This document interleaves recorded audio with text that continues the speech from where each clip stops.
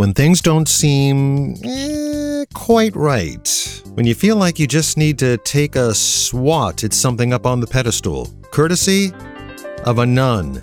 That's next on this episode of the Gratitude Journal podcast. This is the Gratitude Journal podcast.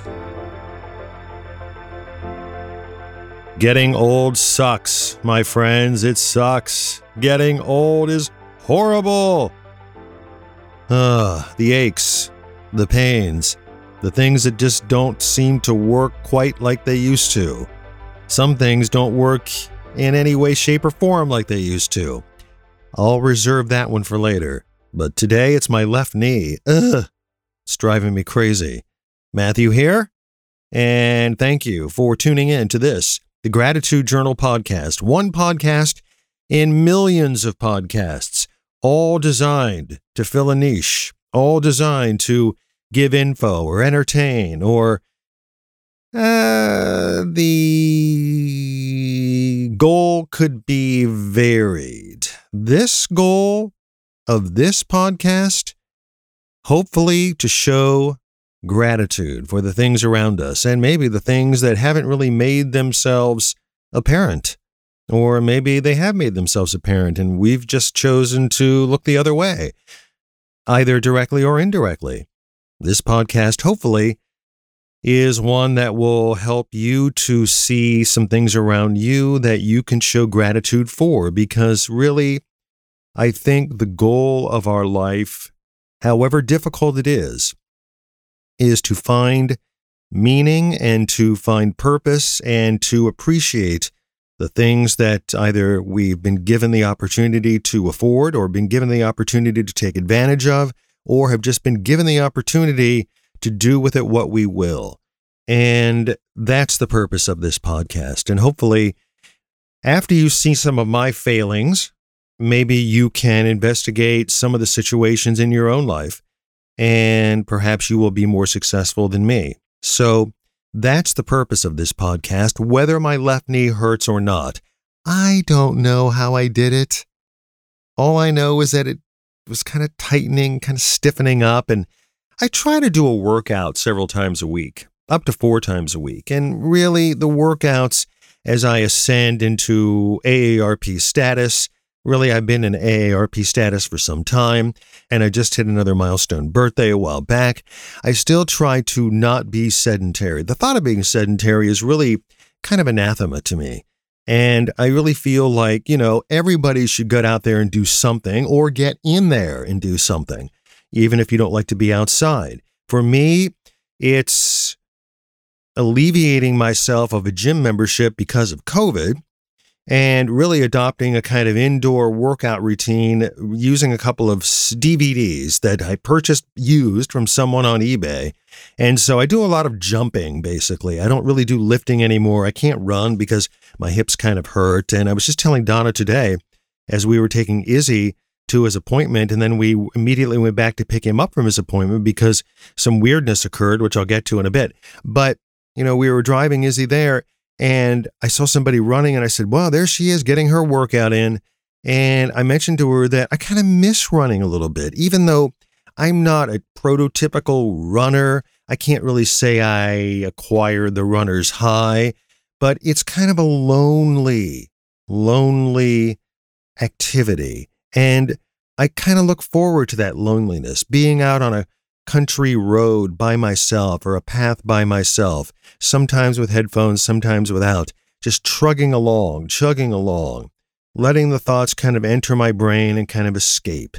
A little bit like meditation, I suppose, but I guess it was meditative. And I miss that, but physically I just can't do that anymore. So I do this kind of jumping thing, and I kind of twerked. Is that a word? I kind of twerked my left knee a little bit, and it's kind of been swelling up. And so I don't know that I remember anything singular that I did, but it doesn't take much at this age juncture to feel it.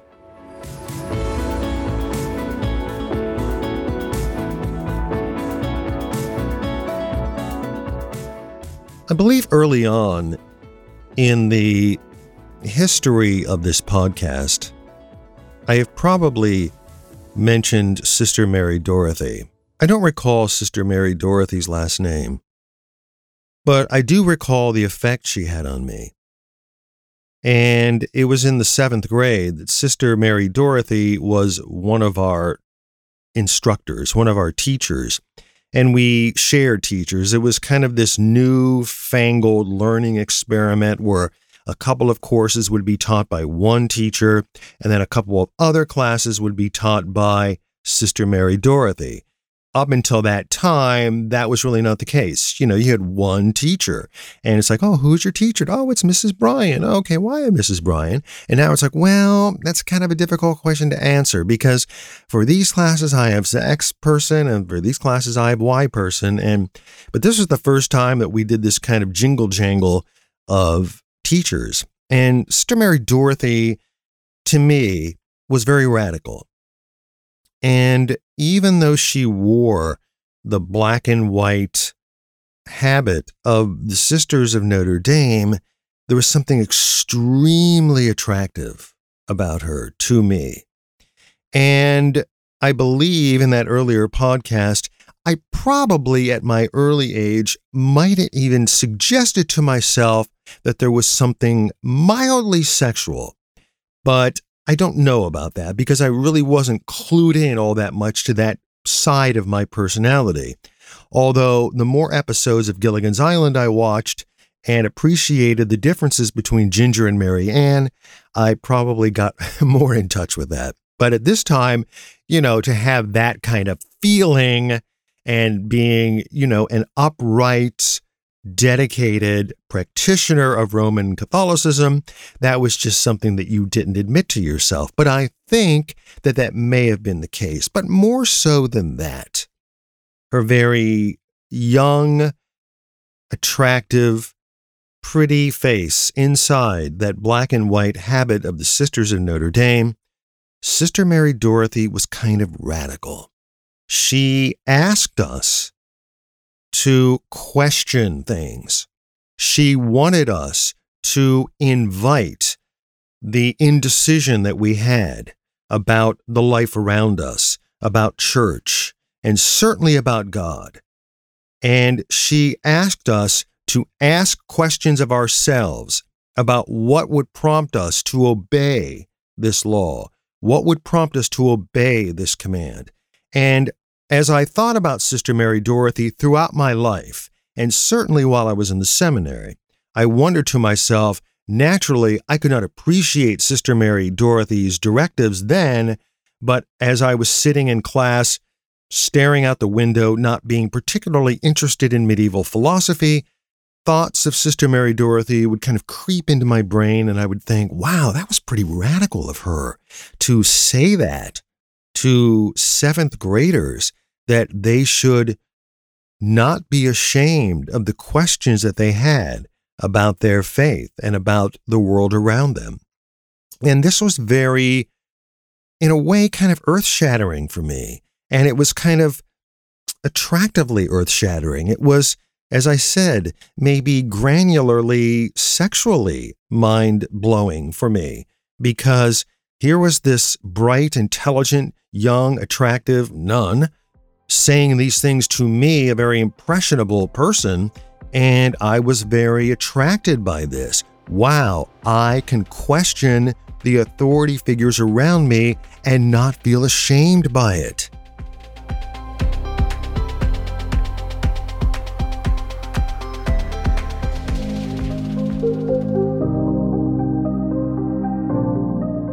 I think of Sister Mary Dorothy when we had a discussion one day about confession.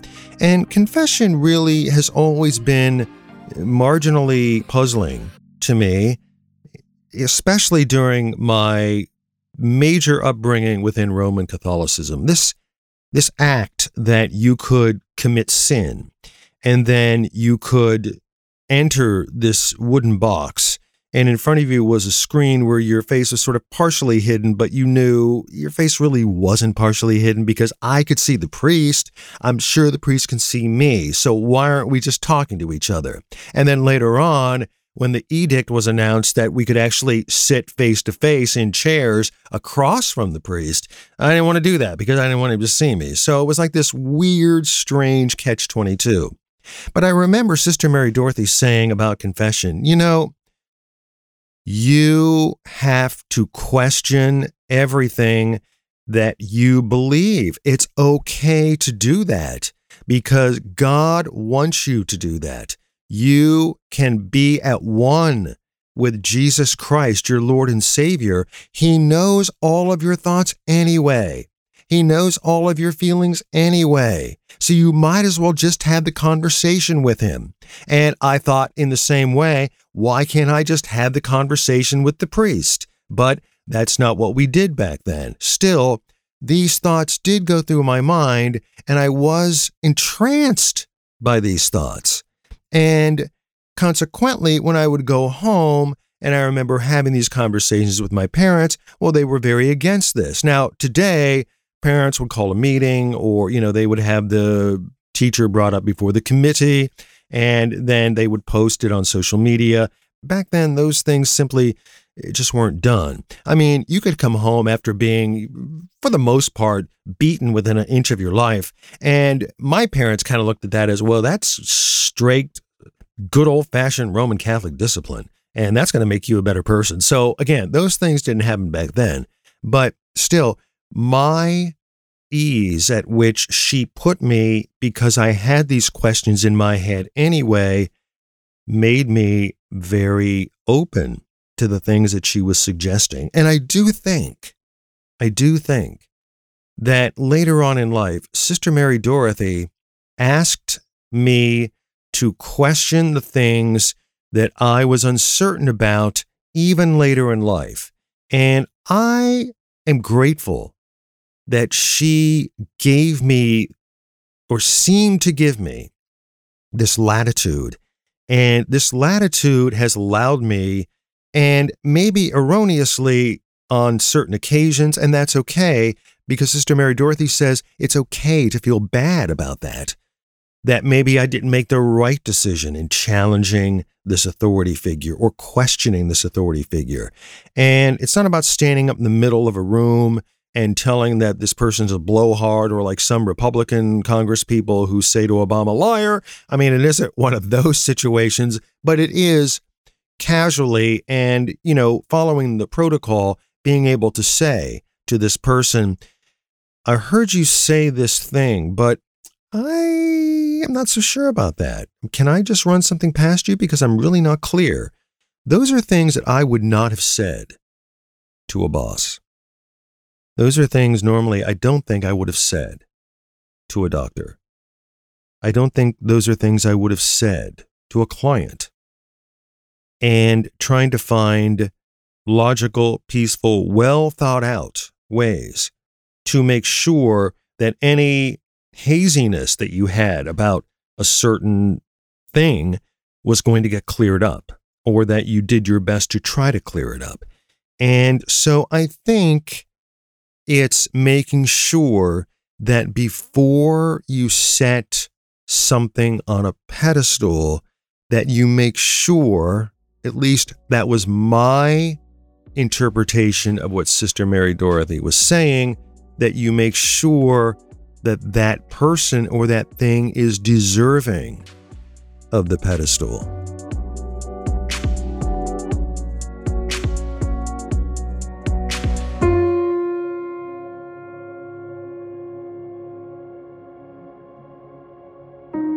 Perhaps I'll use a podcast episode to talk about what my Catholic upbringing means to me and what it meant to me and where it stands now. I don't think this is the podcast for that. And some of my other feelings about organized religion and organized faith and where those things stand in my life. But needless to say, I'm sure you've probably gathered from various episodes in this podcast that I struggle almost daily with where I should be and what I should do, and what this concept of a monotheistic God means to me and what it's supposed to do in my life. And the existence of it and where it sits in terms of me operating my life, and how does the past affect the future, and what can I learn from past episodes and past mistakes as it relates to my Roman Catholic upbringing, and where does it sit now? And I believe that a lot of angst has been experienced in my life because of it. I recall asking questions and telling Sister Dorothy that I asked a question of my father when sitting in front of a football game one afternoon, and it had something to do with somebody dying. I asked my father a question about, well, if a person has done bad things on earth and then he asks for forgiveness on his deathbed, then why does he get an automatic pass once he dies? Because we're told that once that person asks for forgiveness, then they will enter the gates of heaven. And my father didn't say anything. He just kind of rocked back and forth in his chair, kind of watching the game. And then he looked over at me and he said, "You're thinking about things now, aren't you?" And while that wasn't an answer, and while it continues really not to be an answer, I realized then that Sister Mary Dorothy's impact on me was starting to have an effect. Now, is that a good effect? I don't know.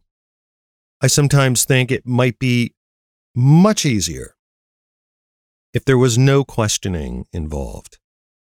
It would be much easier if I would just follow the precepts and do what I'm told and not fight it. These are things that I grapple with all the time. Quite honestly, I would say that I grapple with them every single day. And I'm hoping, as I would probably say to Sister Mary Dorothy if I was hanging out after class one day, I'm hoping that simply because this entity known as God sees me struggling so much, that maybe I'll get some bonus points just for the struggle. I mean, it's happened before. I mean, coaches have lauded me despite the fact that I really wasn't performing very well. I certainly was putting in a lot of effort, enough for them to say, if some of you would put forth the effort on the defensive side of the ball as Matthew did, then we might be in a better position to win. So I consoled myself knowing that at least by making it seem like I cared and that I really wanted to better myself, even though I hadn't really assumed a better position, that I would get some bonus points. And I have a sneaking suspicion that even though both of us wouldn't know this to be true, and it probably isn't true, that it might be something that she might even say to me, that it's okay. The effort sometimes is enough.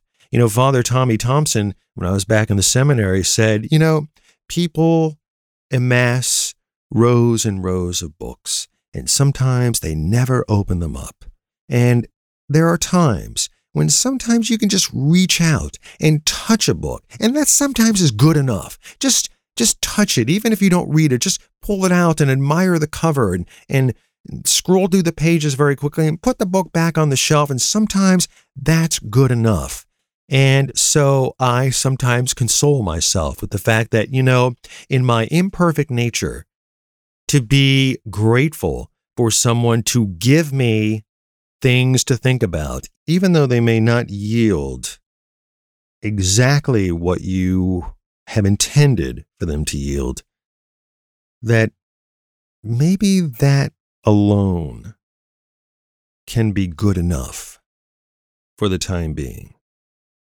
And at least it sets you on a journey, sets you on a path to follow the precepts that you need to follow, and pushes you gently in a direction to hopefully make you a better person. Because I think in the end, what I'm most grateful for Sister Mary Dorothy is not the tacit okay to be a rebel.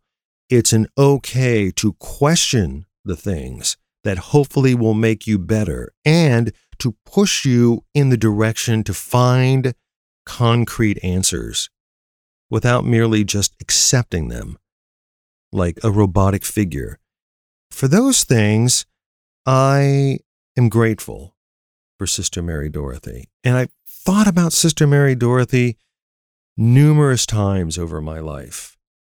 That feeling of saying to oneself, it's okay to just be not okay with accepting things as they are until you feel more comfortable, until you have proof, or in the immortal words of George H.W. Bush, until you trust but verify that those things are okay.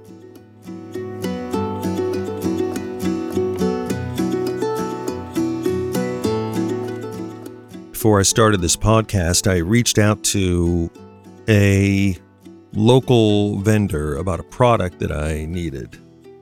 It's been my wish to support or try to support the brick and mortar stores.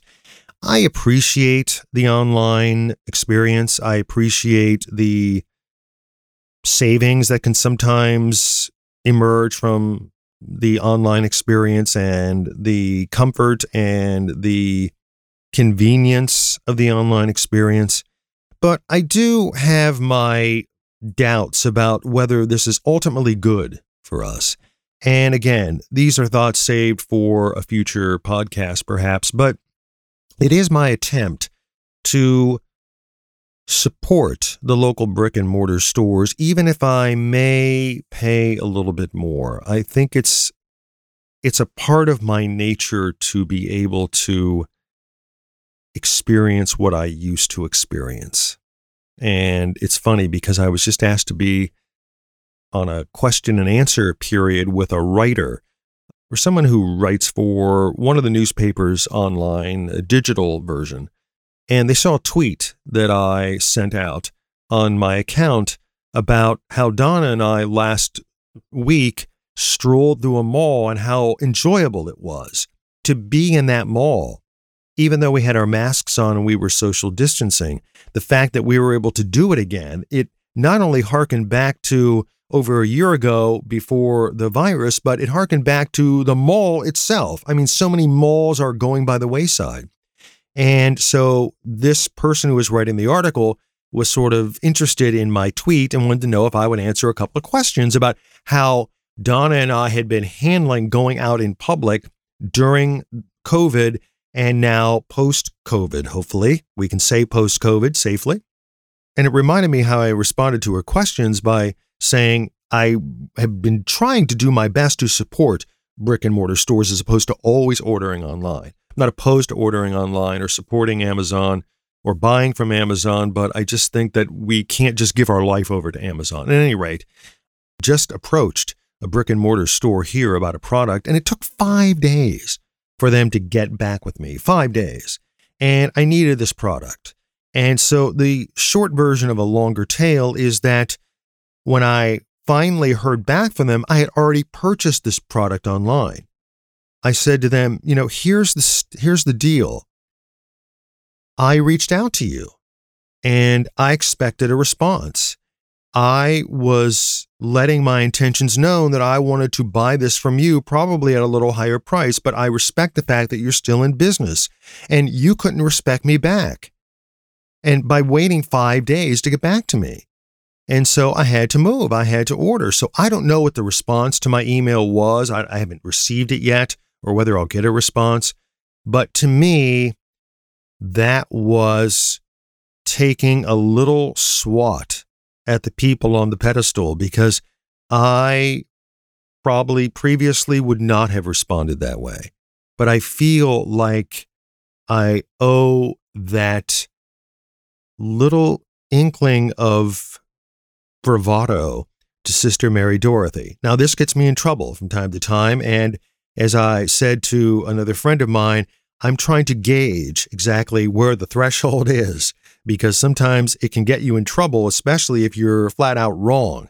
But I, again, appreciate and am grateful for what I feel is the wisdom that came from this young, attractive, intelligent nun who seemed to have a hearty hand in molding a person who was close to entering high school for the first time.